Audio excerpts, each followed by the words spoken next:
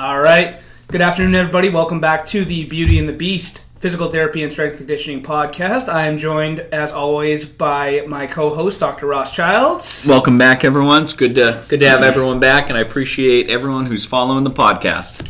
Yeah, we've had a lot of good feedback, especially about the last couple, talking about the knee. We got a ton on the knee, a little bit more on the shoulder, too, and now. So today we're working into the hip.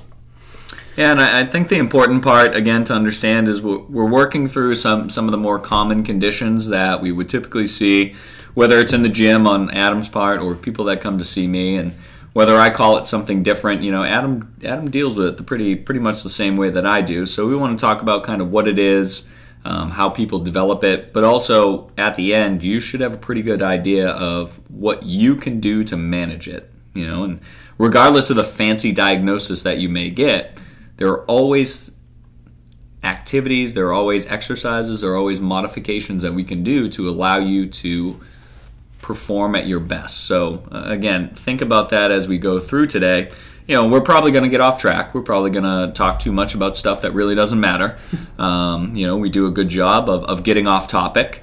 But at the very end, you know, if you take nothing else from this today, you know, this is the hip condition that I may be presenting with. And these are the three things that I can do to start to correct it so that I can perform better. Yeah, and I think that, so we'll spend a little bit more time working with some specific hip conditions. But the thing to remember too is, and we've talked kind of working around about the hips, I don't know why I stopped with no S, hips quite a bit, just in talking about back pain, knee pain, stuff like that. I mean, I don't know what, I always ask you what percentage, I don't know another way to put it, but pretty large majority of the time, how often would you say that back pain, knee pain are actually something going on with the hip, whether it's... So outside of an acute traumatic event, right, I'd yes. say probably 70% of the time you'll see the hip involved. Right, exactly. So we're not going to go into as much of back pain and stuff like that because we've talked about it a lot, but keep in mind too that the hip is the biggest joint in the body. It's got the most structures, it's the most supported, so that's why a lot of the stuff, when you see Ross, you see me, you've got back pain, you'll notice that a lot of times, where are we having you work? The hip. Now, that kind of brings me to another point, Adam, and we've talked before in the past about Gray Cook, the creator of the FMS. We talk about Mike Boyle quite often, and they were the original creators of the mobility stability continuum. So when we really look at the different parts of the body that need to be stable, parts that really only move in one plane, maybe two, but one plane, just to keep the conversation simple. Usually there's a joint above and below that has 3 degrees of freedom. They move in all 3 planes. Pretty readily. Now, when that changes, when one joint changes their original function, the joints above and below have to change that as well. So in the case where we're talking about the hip is and I know we're going to talk about the anatomy more, but at the very least, the hip is a ball and socket joint. It's got 3 degrees of freedom, meaning that it's going to do flexion extension. It's going to move side to side, so ab and adduction. And then we also have rotation, where it does internal and external rotation. If the body has to sacrifice that mobility for something, it's going to take it now from the back or the knee. So that's why I've said that usually if there's a back problem, the back is the victim. Mm-hmm. If there's a knee problem, the knee is the victim. So if it's a knee problem, check the hip and the ankle. If it's a back problem, check the thoracic spine, check the hip. If it's a hip problem, check the knee and the back. I mean, we can't just have, again, outside of an acute traumatic event, everything is tied in together. So if someone has significant back pain, it's probably a hip problem, and we just don't look at that well enough. Yep. And that's, a squat is a great way because you're loading the hip and the back. That's a great way to determine, is it a back problem or not? Having someone go into a squat, yes, this recreates my pain. Well, have them shift off of the painful side. All you're really doing at that point is unloading the hip. So it's a differentiation test. So I think I enjoy treating hip. I think the hip is pretty amazing with what it can do. It's a large weight-bearing joint, and I like to think of the hip muscles as the rotator cuff muscles. Yeah. So I tend to think of it as one and the same. Granted, there's a couple more muscles that we'll talk about, but it has to be a mover and a controller. and it has to fine tune certain things, and then you have to be very strong and explosive. So I think it's a very unique joint. Yeah. I remember, it's funny you said the rotator cuff thing. I had never really thought about that until I think it was a couple years ago. Cressy put out a tweet talking about relating the glute to rotator cuff of the hip, and I was like, oh, that's so... It's true. I just had never... It's one of those cool things you never think about it that way until it's like, oh yeah, that's true. It keeps it from everything sliding forward and all that stuff. Yeah, it's... I mean, if you really look at the lower extremity versus the upper extremity, you start with, the hip and the shoulder are essentially the same. They're both ball and socket joints, and the elbow and the knee have to be pretty stable. They only move through one relative plane. The wrist has to be pretty mobile, same as the talocrural joint at the ankle, and then the big toe has to be pretty mobile for push-off, same with the thumb, because that's how we get thumb opposition. So really the only difference, and even if we think about the bony anatomy, we have the radius and the ulna and the forearm, we have the fibula and the tibia and the lower leg. The only difference is the weight-bearing capacity. Right. One's a weight-bearing extremity, the other one is not. So, it's kind of cool that it's all the basic structures and the basic components. It's just one's built to weight bear, the other one's not. Right. And that's also the cool thing as well. So now the reason that people have been asking about different body parts, so that's why we keep doing this. But I'm always curious from my standpoint. You get a lot of people that come in, and they have these aches and pains and whatever it is. So let's say you get someone in day one. You're asking about injury history, and they say, I really don't have this injury history, but I've noticed every time I sleep on my side, my hip hurts. Take me through your thought process when you hear that, and then what type of assessments do you do with them after that, and what type of exercises might you give and might you avoid? So when it's something like that, I'm usually doing our normal things, foam rolling, treating it with some sort of manual, just to see if is there actually any pain when doing those I keep wanting to say movements, but exercises, however you want to describe them. What the hell is that? Not too sure. Sorry, got that easily distracted. We may have a Starbucks lawsuit coming up. I don't know what the hell that is. Oh, it's a coffee bean. Oh, thank God. I thought it was a bug. All right. Yeah, me too. All right. God. I'm glad we got that. It was delicious. Okay. Anyways, so soft tissue stuff, if it's something that hurts them consistently, you know what? It's hard to say because, to be honest with you, I don't run into that often. I'll have somebody that after, a few weeks, if they're overdoing it, may say, okay, my hip hurts a little bit when I sleep on it, but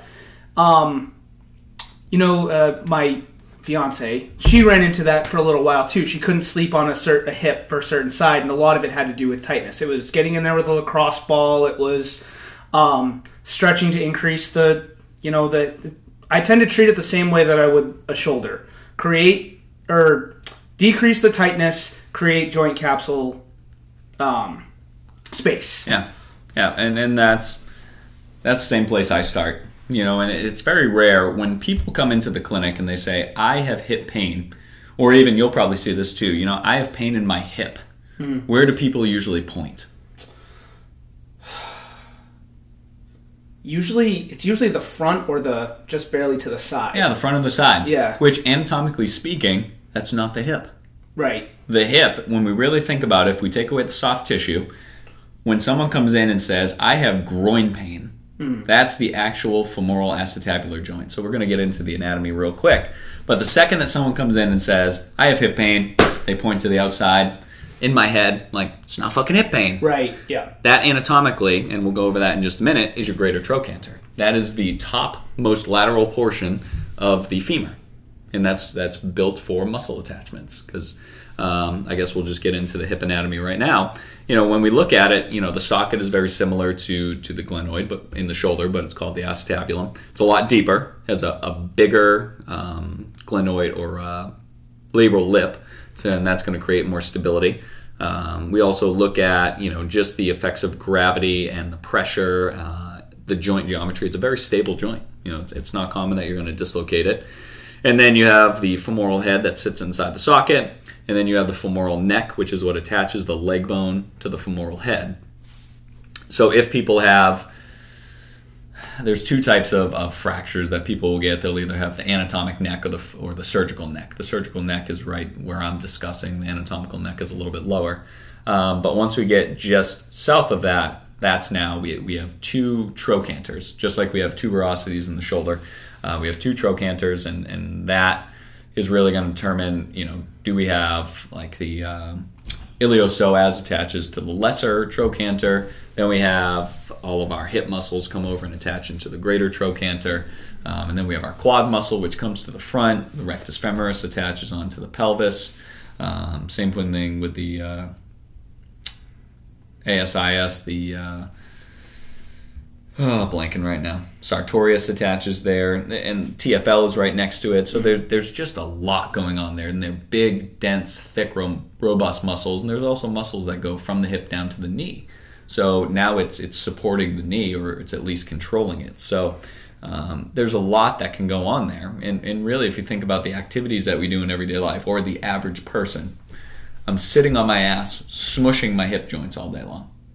And now when I'm in a flexed position, I'm lengthening the tissue. It's in a stretched position. And then if I do that over and over and over again, that basically causes an elongated eccentric load, which if that's the case, what do we know about eccentric load on a tendon? Yeah, it's difficult. It's tough on the tendon. Exactly. Yeah. You reduce blood flow to the area. There's hypovascularization, and tendons and ligaments have poor blood supply to begin with. So it degrades over time. The body will make it thicker, and it will make it less extensible to protect you. And then what does that do to the muscle? Well, now the muscle gets tighter quicker. It can't disperse the force. Then you end up squishing the bursa underneath, which the bursa are just fluid-filled sacs that reduce friction. And then next thing you know, ouch, I can't sleep on my hip. There's two main bursa. We have directly in the back, it's the greater trochanteric bursa. And then we have one a little bit further down, which is the gluteofemoral bursa. And then both of those, when they become irritated, just literally become a pain in the ass. And that's what most people will feel. So, again, there's a lot more to the hip anatomy, but that's just a basic overview. But, for the listeners, if you point to the outside of what we think is the hip, it's not a hip problem.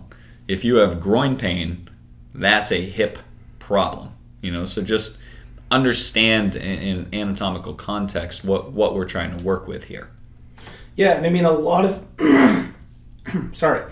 And again, we come back to the same thing. How much of this we're going to talk about some things coming up that are not soft tissue related. They're hard blocks, they're bony blocks, they're legitimate skeletal changes that occur that can cause problems, but most of the time it comes down to soft tissue.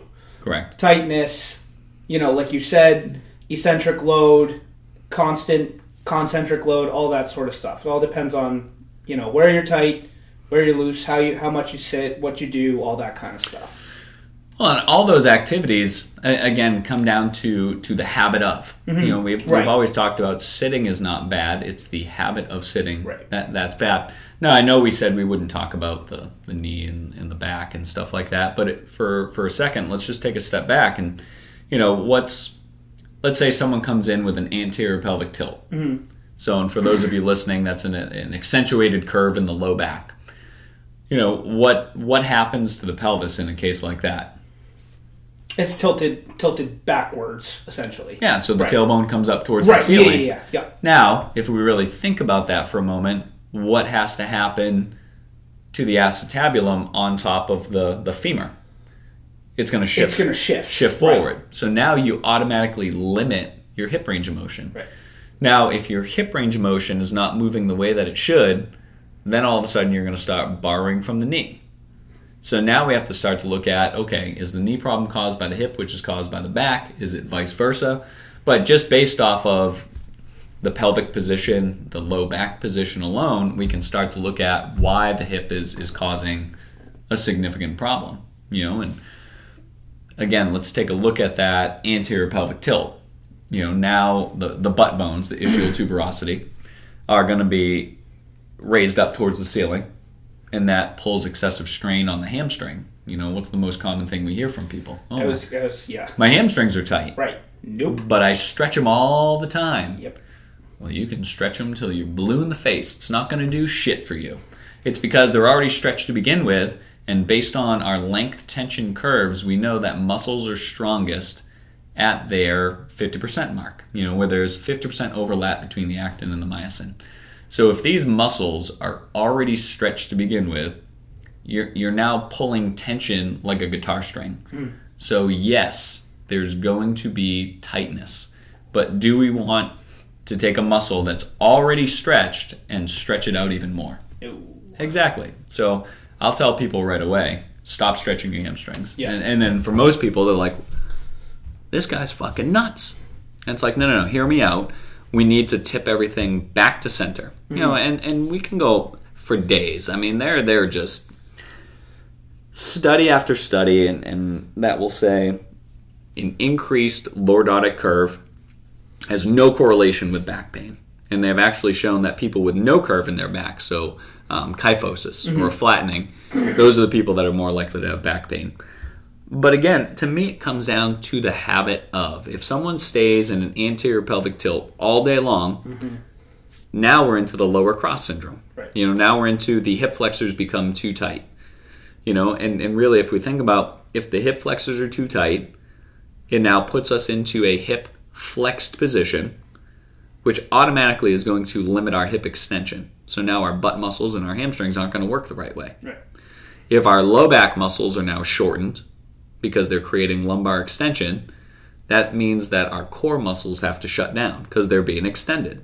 So again, whether the curvatures of our back actually create back pain or not, I don't care about that. It's the habit of.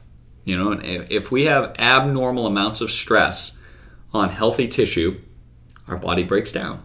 You know, and then the other end of the spectrum. If we have normal amounts of stress on unhealthy tissue, it can break down.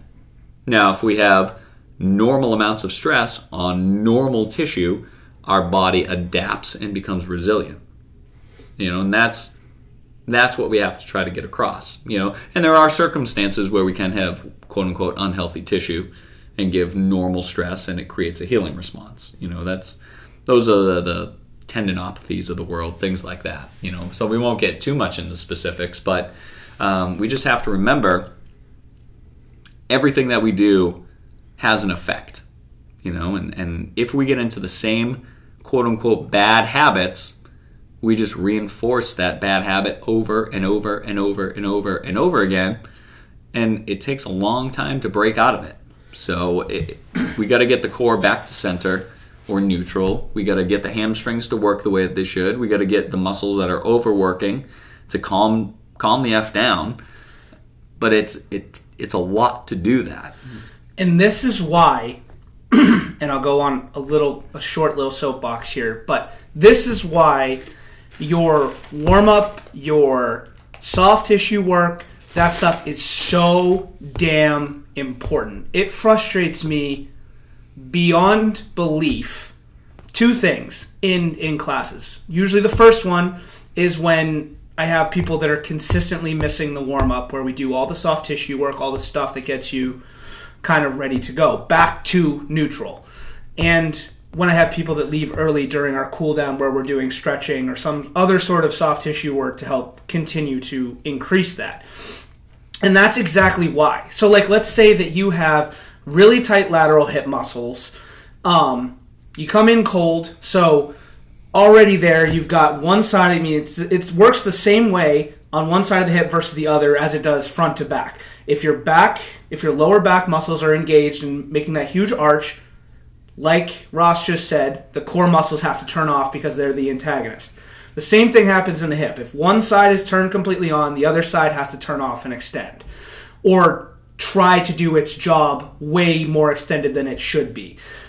If you're not resetting that structure, you're just coming in cold with one side turned on and one side turned off, rather than both of them being closer to neutral, and then you load that, all you're doing is continuing to strengthen that pattern. If you have knee problems and you never work your quads and you just then go work your quads, meaning with soft tissue, you never loosening them and getting them back to a more neutral position, because that affects your knees, your hips, all that sort of stuff.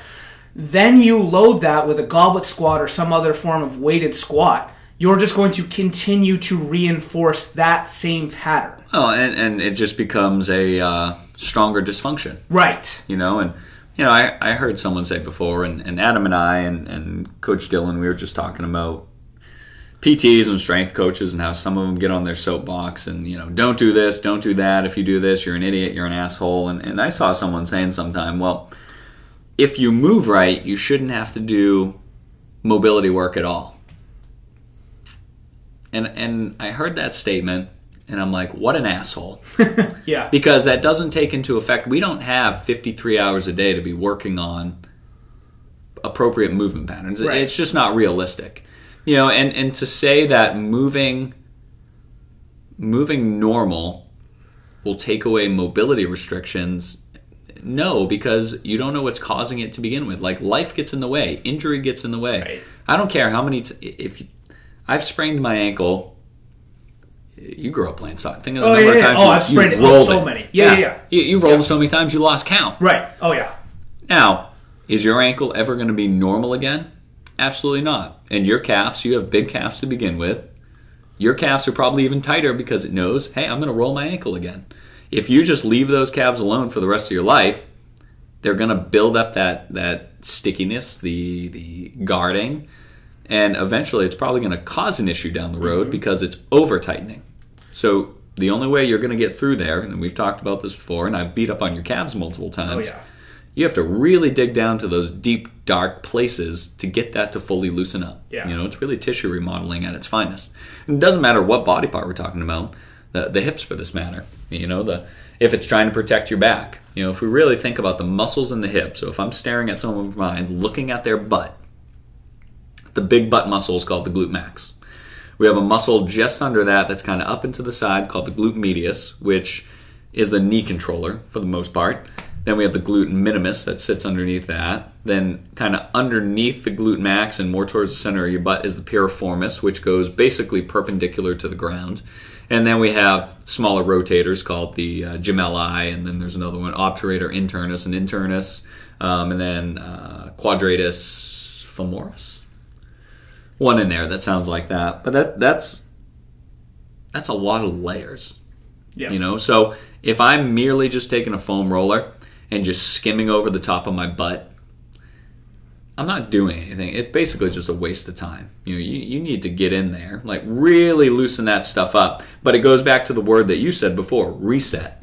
Whether it's a mechanical reset, whether it's a neuromuscular reset, something is resetting. You're giving yourself a moment in time where it's like, Alt-Control-Delete. What do I need to do now to reset this? And then eventually your body kicks in and says, no, I'm more comfortable with this bad pattern. And then every time you reintegrate that new pattern, the body starts to phase out the bad one. You know, so if we constantly walk without knee extension, I just become good at walking without knee extension. Now if I start to practice knee extension during walking, all of a sudden my body says, hey, this may be something that Adam wants me to do over and over again. Let me become better at it. Or let me improve my hip extension. Or let me not use my hip flexors during walking, which we shouldn't anyways because it's more of a natural recoil than an active process. So I just think you made a great point when you said resetting. Because no matter what we do, it's really all PT is. You described PT in 4 words. I mean, really the only difference is, can I get someone out of pain to reset them? We take someone out of pain, it's no different than what you just described. The difference is I'm in 26th grade now, and you didn't need to be. So, but that was a great point that I just wanted to point out. Yeah, I mean, I've always said that I think about it like setting something in concrete. You have the liquid concrete, whatever, you pour it into the mold, whatever it is, and you get everything centered, which is your reset, that's your soft tissue, that's getting everything into the position that it should be in. We keep talking about should be, perfect posture. there's no such thing as perfect posture. Like, so when you hear somebody say your posture's bad, or you think that I have back pain because I have bad posture, there's no perfect posture. Or whoever this asshole is that you're talking about saying normal, how did you put it? Normal movement. Normal movement. Yeah, basically takes away mobility deficits. What the fuck is normal movement? I mean, it was just such an asinine comment. Yeah, like, right. It makes way too many assumptions in one post to get that point across. But regardless, you get everything set, and then the concrete sets it. That's your strength training. Everything that gets the post, the whatever you're putting in concrete, into the right position, that's your soft tissue, that's your PT, that's the stuff that gets you into the right position, and the strength training is the concrete hardening. And, I mean, over time. Yeah. You know? Well, and again, you're creating that solid foundation, and then as long as the foundation is set, you can keep building up. Right. You know, and that's really all we're trying to do from here. You know, I think from a movement standpoint, you know, if we look at the different motions of the body, and we can go front to back, side to side, and we can rotate, you know, 3D. I think part of the problem why we get a lot of these conditions is because people only work in the sagittal plane. Mm-hmm. You know, think about a hip flexor strain. You know, and oftentimes that's because the hip flexor is already being used. Right. And then they're using it again, and it causes that strain. It overloads it. It's very, very rare that I see people with weak hip flexors. Yeah. You know, inefficient hip flexors from working too much, sure, but it's very rare. So when I see people strengthening the hip flexors, to me it's a reintegration exercise of the hip flexor with the core, you know, or at least it should be. You know, a lot of people will come in and say, you know, I'm a runner. Run a lot, you know. I do my lunges, I do my squats, and I don't understand why I'm getting my calf cramps. I don't understand why I'm getting this hip pain. It's like, well, what do you do side to side? Well, nothing. It's like, well, you're so good at going forward and back that you've completely neglected your side to side motions, which those are your controllers. It's a non-negotiable. It's just the way that the body was made. I mean, think about. What are some common lateral exercises that you like to give?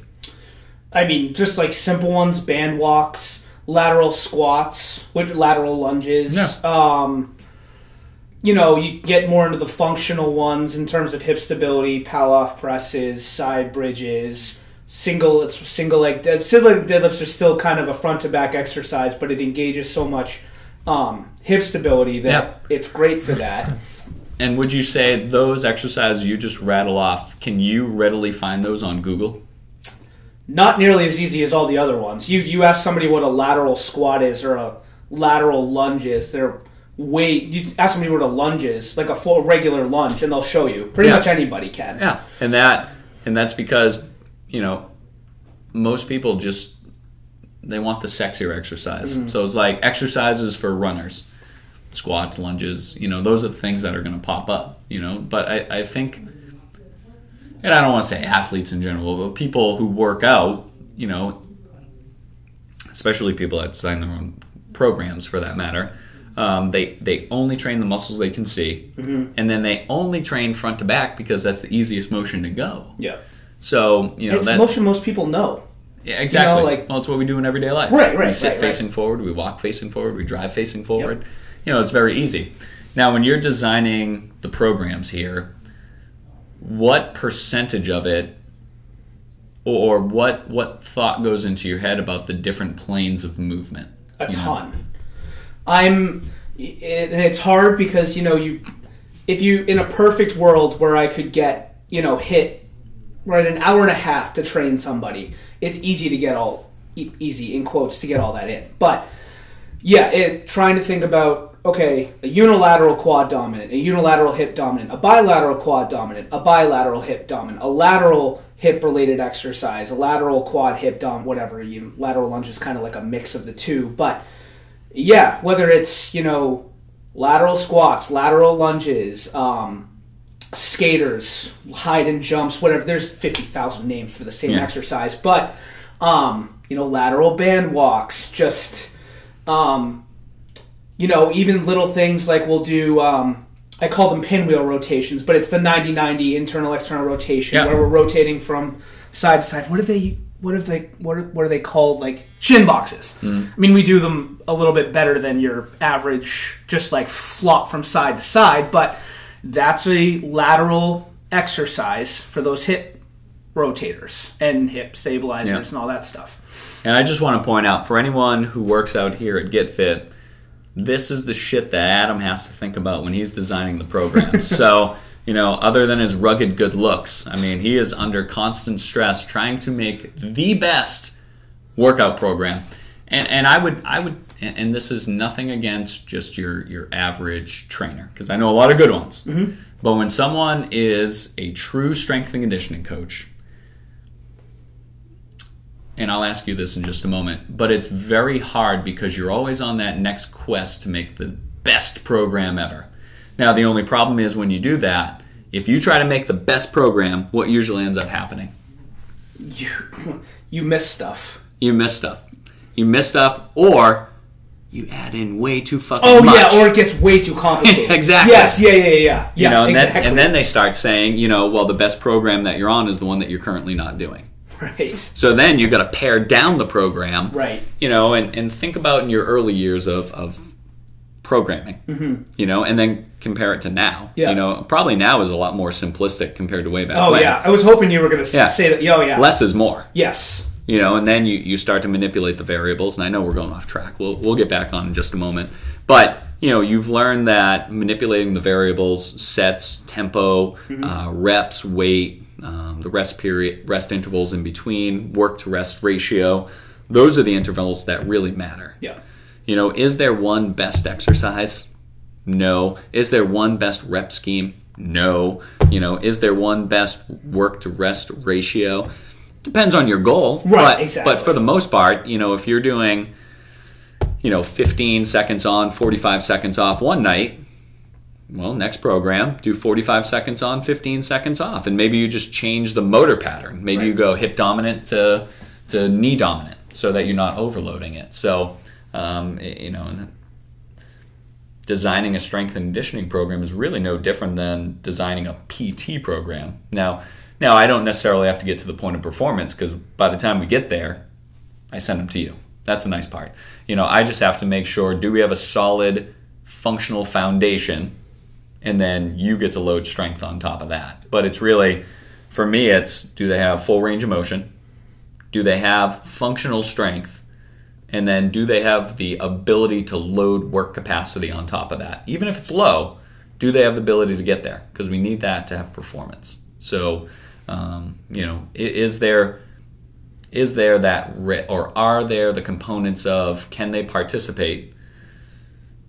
Can they play, meaning that they're almost at 100%, and then can they perform at 110%? So, hopefully we get them to that point, so then you can take over. That's really the key for that conversation there. But we'll get back on track for the more common hip conditions now. But just understand, this is what Adam goes through when designing a program. When someone comes in with a hip condition, these are all the things that we need to think about. Even though we may not say these things out loud, there's a lot that goes into it. And even if we give you something simple, it's because we've failed many of times giving too much. And we've learned over time that less is more. So that's kind of the cool part. Yeah.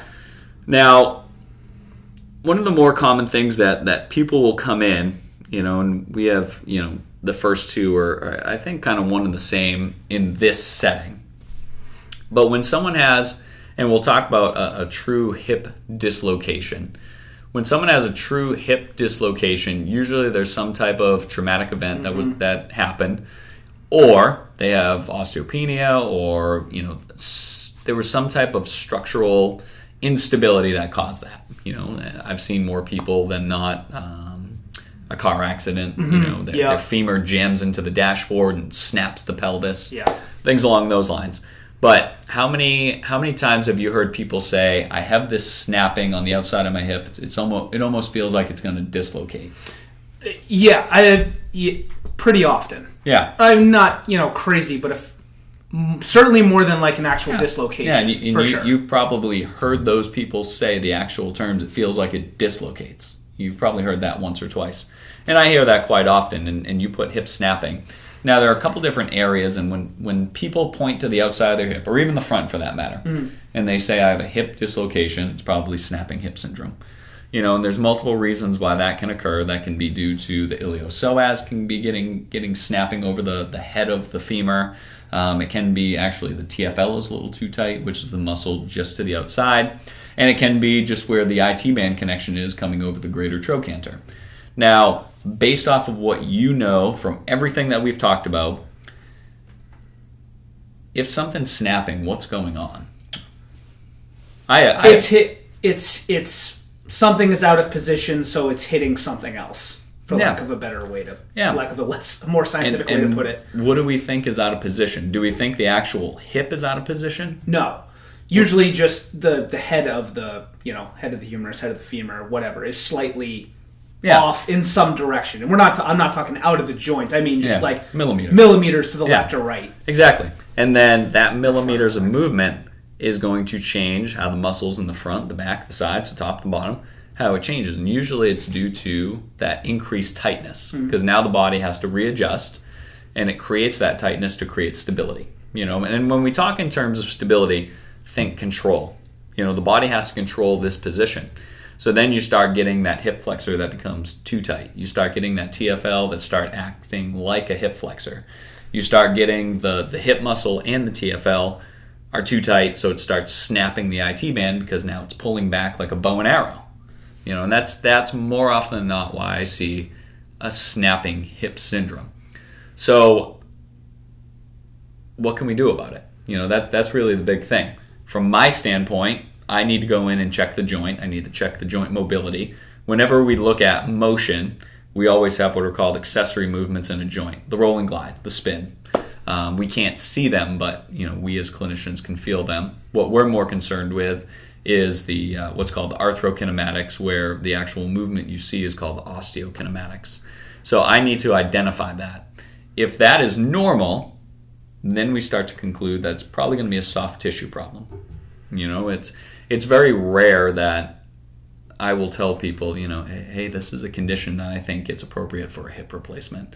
In order for people to have that, they need to have, morning pain, actually pain all day long. It affects their daily life.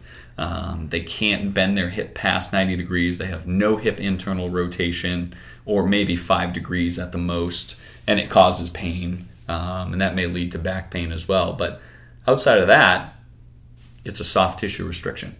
So then I will usually tell people, foam roll the upper quad, because usually that hurts. I mean, when's the last time you foam rolled the proximal quad, the upper quad, near the hip flexor? It's been a little bit. We do it sometimes, a little bit, yeah. And you got to think how the muscle tapers down, and it's very tender right there. Yep. You get past the mid-muscle belly and the quad, and you come to the upper portion, that sucker hurts, and it's more thin skin, so it's a lot more sensitive. Then you got to think about the adductors, your groin muscles. A lot of them attach right to the pubic bone. If there's any type of a hip dysfunction at all, the groin muscles are going to tighten themselves down. How often do you foam roll your groin? Honestly, probably not as much as I should. Okay, and what percentage of people do not foam roll their groin at all? Oh, I would guarantee a large portion. 80%? Yeah, oh yeah. A lot of people, it hurts, or they don't even think of it. Right. I will be the first, and you can probably back me up on this.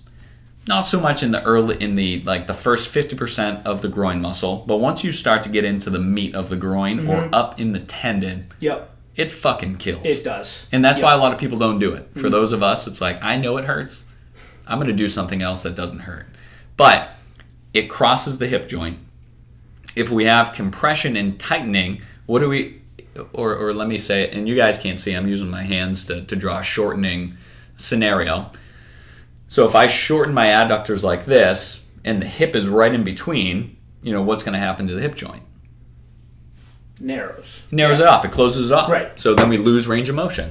And then we lose range of motion in the joint, and because the muscle on the inside is not doing what it's supposed to, that's now going to affect muscle on the outside. Now the controller goes to sleep.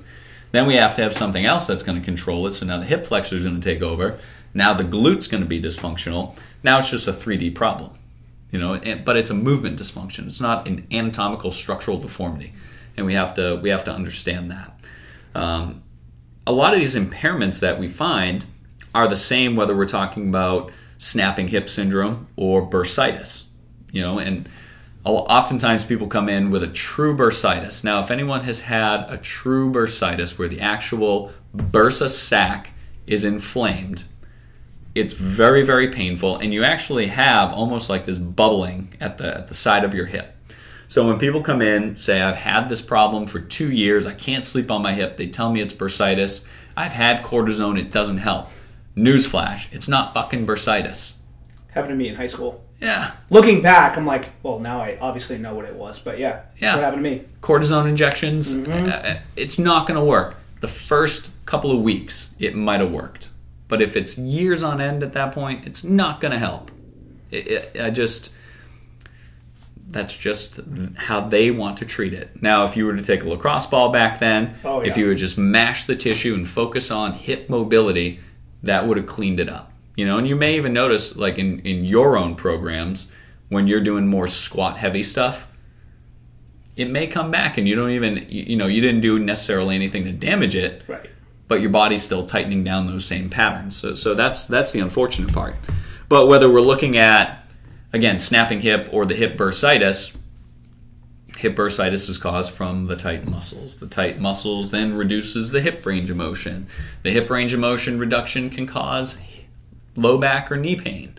So as you can see, these are just typical patterns. All we do is just give fancy names for it. But the dysfunction's the same. Right. And again, if we were to look at the same person who comes in, just take a postural observation, we'd probably guess the same dysfunctions right away. You'd probably say it in slightly different terms than I would, but we're getting to the same piece of the pie, and people don't understand that. We have to maintain our muscle pliability. So foam roll, foam roll, foam roll. When the foam roll doesn't do it anymore, switch to a lacrosse ball. You got to dig into the butt muscles as deep as you can. Now, if you do not have a large amount of gluteal tissue, you do run the risk of hitting your sciatic nerve. I was wondering if that's where you were going to go next. Yeah. I was going to ask you about that. There's only been 2 individuals that I've ever known to actually irritate the sciatic nerve, but they really didn't have a lot of gluteal tissue to begin with. So they basically had a flat butt. But if you have any type of robustness to your backside, you are not hitting that nerve. I mean, you've seen some of the needles that I use, 75 millimeter needles, right? And I'm going right down to the pelvic bone on most of these individuals when I needle their butt, and I've never hit the nerve. Yep. So if I'm not doing that with a needle that's being inserted into the butt, you're not going to do it with a lacrosse ball. It's like the people that say don't foam roll the IT band. Is it going to spontaneously fucking combust? No. Like, I can drive over your IT band with the car. Right. And it's probably still not going to break. Your femur will snap before the IT band will. Yeah. Let's use some fucking common sense. Right. It annoys me when people say that, because it just makes us sound like we're the biggest babies. It just makes us sound like we're the weakest species ever and we're just going to crumble. Right. And that's just not the case. We're very, very resilient, and we have to remember that. Now, once we loosen it up, and actually, I'll get you talking more because I'm talking way too much as always. Let's say you have someone go through all the soft tissue stuff. Mm-hmm. What's the next goal for them now? What do you have them go through? Full range. Can I get full range of motion? Yeah, full range. So, and how do you go about doing that? Let's say someone comes in with tight glutes, and you find that out. You have them foam roll, lacrosse ball. Oh, it feels looser. Now, what are you going to prescribe for them? Squats, lunges, something that puts them through some sort of hip range of motion. Exactly. We want to try to maximize it. And even if we have to modify that. So for the people that say, "Oh, I don't like lunges," or "I don't like squats, it hurts." How can you modify a squat to make it more user friendly? Take pressure off. Like TRX squats, band, something, we use them sometimes in here. You put a band up on the rack and they hold on to it, so it actually essentially decreases their body weight, for lack of a better way to put it. Yeah. But it assists them up and down so they can get through full range of motion without having to create so much tension or things like that. Wall sits. Yep. I mean, granted, that's not the same, necessarily full range of motion, but no, but still it's gonna be an increased stress to the area. I'd still say that's certainly appropriate. We need full range of motion. I mean, even if someone said, "Listen, I can't really do TRX squats," well, why can't we put them into a child's pose? Yep. Right. Yep. A child's pose is basically a deconstructed squat. Yep. Or can I have them lay on their back and pull knees to chest without lifting their pelvis right off the ground? That's an unweighted squat position, and we're still just teaching that. So can I put them basically butt against the wall, feet up on the wall, and have them sit into that position? Maybe I have them do some isometrics with hip AB and adduction. Maybe I just have them focus on pelvic tilting in that position. But now all of a sudden we go from, I can't squat, to, well, I've just given you 5 different squat variations that we can do to progress you to that point. Now, one of the exercises that I give quite often is a goblet squat. Can you, I know you're a fan of goblet squats too, so can you just speak to the power of a goblet squat, why you use it, the benefits of it, just why do you think it's good? I think it's good because it forces more true hip movement. It forces more true hip movement because it locks down, assuming that you're not, somebody who's big and strong and grabbing a 10-pound weight. It forces core synchronization, however you want to put it. It makes your core turn on. So then when you get into those deeper depths, it's harder for you to do anything funky with your hips. That's why I like it more often than not. That, and it offsets you so you can get a little bit lower. The fact that you're basically increasing the weight to the front side of your body helps take the balance. I know it sounds weird to talk about balance when you're talking about a bilateral squat, but people struggle getting full depth because it's hard to explain, but because they're not weighted. There's no external load. Exactly. And that's, so I have a lot of people that will come in, they'll squat, their trunk lean is ugly. They just, basically their chest is facing the ground, and they say, it hurts in my hip. Okay. So now I give them the kettlebell or a dumbbell, and they're holding it in front. And for anyone who's listening, you don't know what a goblet squat is. It's just a front-loaded squat using a dumbbell or preferably a kettlebell. Now, once I give them that kettlebell, all of a sudden the squat normalizes, and they can get past 90 degrees, no hip pain. That instantly tells me it's not a hip joint problem. It's a stabilization / control problem. We can call it core if we want to. I don't care what you call it. But that it's a sequencing issue. And really all we did by loading them up with the weight is we put them in the best starting position possible to complete that sequence of movements that needed to occur. So dorsiflexion, knee flexion, hip flexion, whatever it may be. So for me, a goblet squat is a great way to screen people right away. Because if they instantly improve their squat, great. It's not a joint problem. We need to work on stabilization. And that's, I think it's too good of an exercise to not do with people. And I think a lot of people are surprised. They'll do a goblet squat.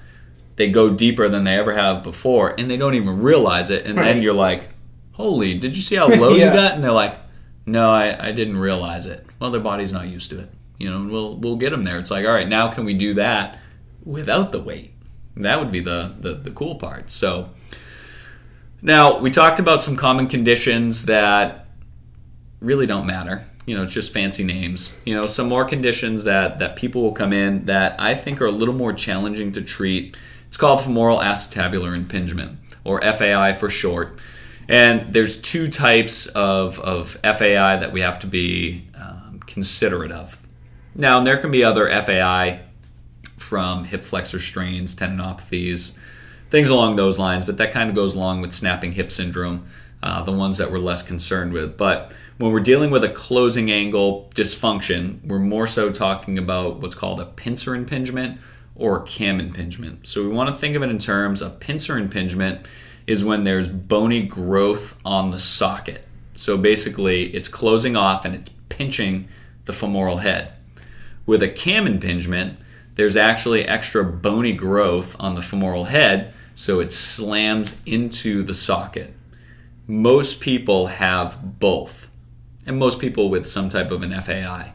Now, that's an instant where there's a true structural deformity. Can we get around it without surgery? There are instances. You probably have to change their squat pattern. Mm-hmm. You probably have to change their lunge pattern. You probably have to create more external rotation at the hip. You probably have to teach them how to actually laterally glide the hip more. They have to keep up with hip mobility drills. Soft tissue is a must, only because anytime they close off the inner aspect of the joint, it's just bone on. It's basically bone on bone, and that's one instance where I'm saying it is truly bone on bone. You know, that you really can't get around it.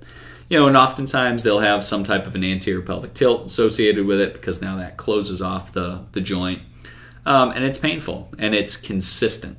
You know, every single time they squat, lunge, ouch, there it is. You know, there's really no time, even if they're laying on their back and I move their leg passively, I'm still probably going to pinch them just because it's a structural deformity.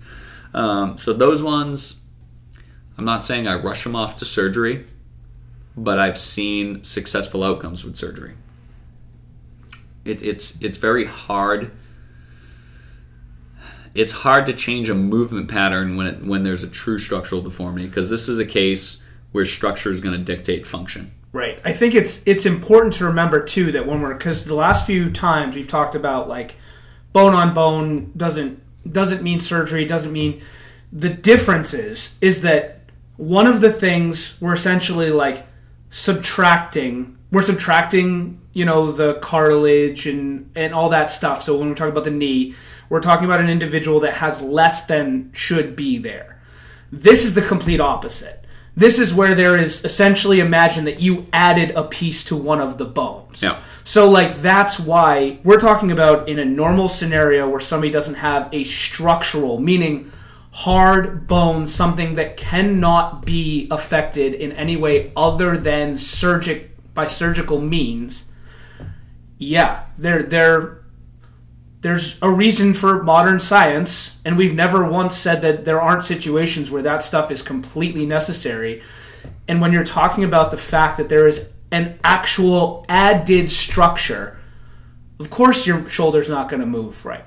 Why shoulder? I'm still stuck on more often at the shoulder, but you can have your hip. Yeah, you can have them at the shoulder. You can have them at the hip. I mean, anything. You add a piece to something that's not supposed to be there, something else is going to happen. Yeah, and it's very common that we see that. Now, are there people that have this added bone deformity and don't have any symptoms?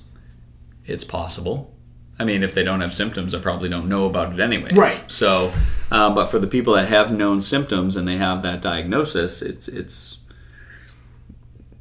one of the few times where it's like, all right, we have to consider getting that bone off of there. We have to consider some type of a plasty, you know, cutting bone away. So it's one of the rare instances I wouldn't say I'm defeated, but it's one of the few times where I'm saying conservative measures may not be the best bet. Now, on the other hand, when we start looking at labral tears, again, we're very quick to rush off and, we have to fix the labrum. We have to fix the labrum. I was reading an interesting study that said 70% of us walk around with a labral tear and we don't even know it. So again, is the labral tear that bad to begin with? Now again, there are times where probably the size of the labral tear, the location of the labral tear is going to matter. There have been instances where people have dislocated their hips, and when I say instances, I'm talking one or two, didn't realize it was dislocated, and then the body started to reform a new acetabulum. So it shows the power of our system. It shows the power of what our body is willing to do. But the labrum, and we talked about it, creates stability in the hip, and it's a weight-bearing joint. And if we're squatting, and if we're lunging, and if we're doing all these wonderful things, we basically scour the labrum. And if 70% of us are walking around with torn labrums, how bad is it really? Right. And a lot of us don't know it, probably because we have the functional strength to get away with it. We have dynamic stabilization. So, does that mean we should rush off for surgery if we have torn labrum? No. If your hip is giving out, if there's constant popping, clicking, snapping with pain, loss of strength, maybe. But even then, I would exhaust all conservative measures to begin with. So, nothing changes though. If someone comes in with hip pain and we find out that there's a torn labrum that they don't want to treat surgically, I'm still checking range of motion, soft tissue quality, what's the strength like? So if someone comes into the gym and says, I have this hip thing, I had an x-ray a year ago, I have a torn labrum, how much stock do you put into that torn labrum? Very little. And not because I think that they're imagining pain or that but if they're I go through a similar, I don't have again the diagnostic ability that you have, but it's a very similar process. Can you move? Does your pain continue? And you were saying weakness and stuff. Okay, are you weaker than you were when you started? Did you start moving more and you got weaker, which is a giant sign of something is wrong, really wrong, because that is the exact opposite of what should happen. Or do you have pain because you're deconditioned and you just also happen to have a labral tear? Yeah. And then we also have to pay attention to, more often than not when people have a labral tear, it's either going to be in the groin or it's going to be in the middle of the butt cheek, which is where our posterior labrum is located. So the posterior acetabulum. So if someone points outside of those two areas, right, the labrum is probably not the pain generator. And we have to recognize that. So again, I'm still looking at the impairments. So I'm still, if there's no acute traumatic event, what's the soft tissue quality? What's the range of motion like? Can their hip rotate? So anytime you can work on hip mobility drills, anytime that you can focus on soft tissue pliability, gain range of motion in all three planes, and start strengthening yourself in all three planes, we build up tissue resilience, adaptation, and work capacity. So let me ask you real quick, and I won't have you go too deep into this. I don't know.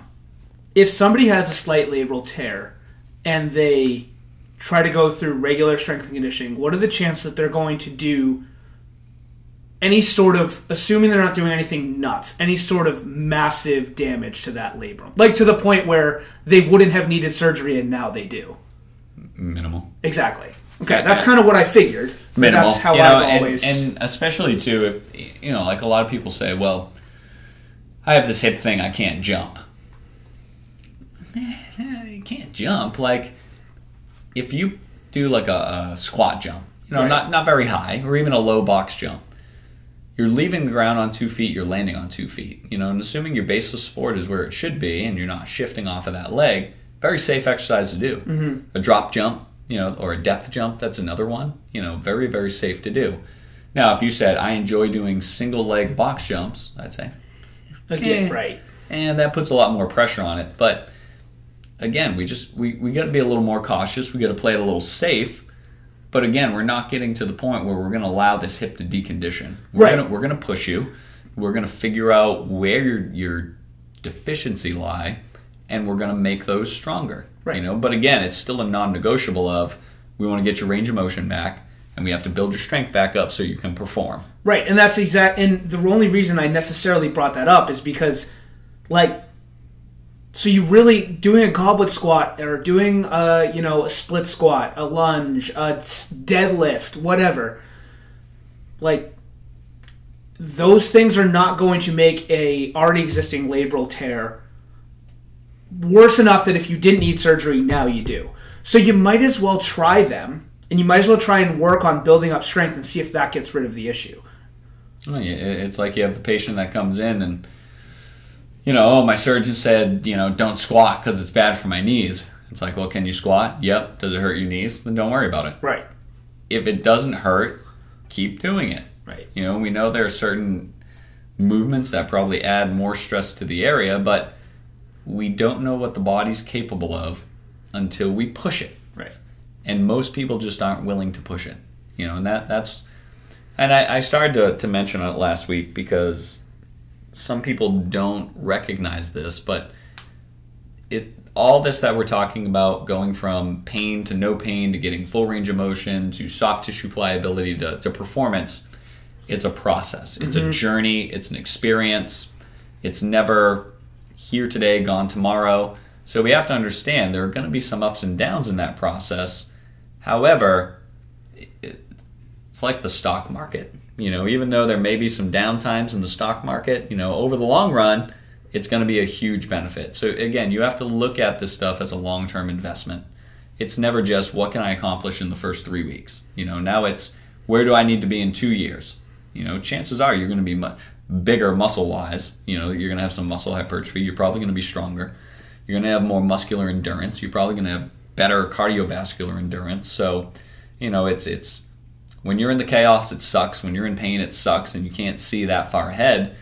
But again, you have to lay out that plan in place, and you have to just follow that plan and trust that it's going to get you there. Yeah. And assuming there's no unforeseen problems or advanced speed bumps that we have to get over, we generally adapt and we thrive. And we just have to be willing to get there. So quite often, we just we're not willing to take that next step. So as long as we're willing to do so, our body will generally thank us. Yep. So, all right. I think that's enough. I mean, I talked a lot, so your vocal cords got a little bit of a break today. No, I think that we hit a pretty good amount of things. I mean, like I said, we've talked a lot about. We kind of rehashed a lot of stuff that we've talked about when talking about the back, the knee, and because a lot of those similar things cause very similar, present the same way in different parts of the body. It just depends on what's weaker, what's stronger, can affect whether it presents here or here. So, no, I think we hit most of it. You guys know the drill. If you guys have questions, my email is in the bio. Also, the link to Ross's Fit for Life Facebook page, where he does an Ask Ross Everything every Thursday night at 7:30. So if you have questions about that, jump on there, reach out to us, and we'd be happy to answer them. All right, guys. So until next week, we'll catch you later. Take care.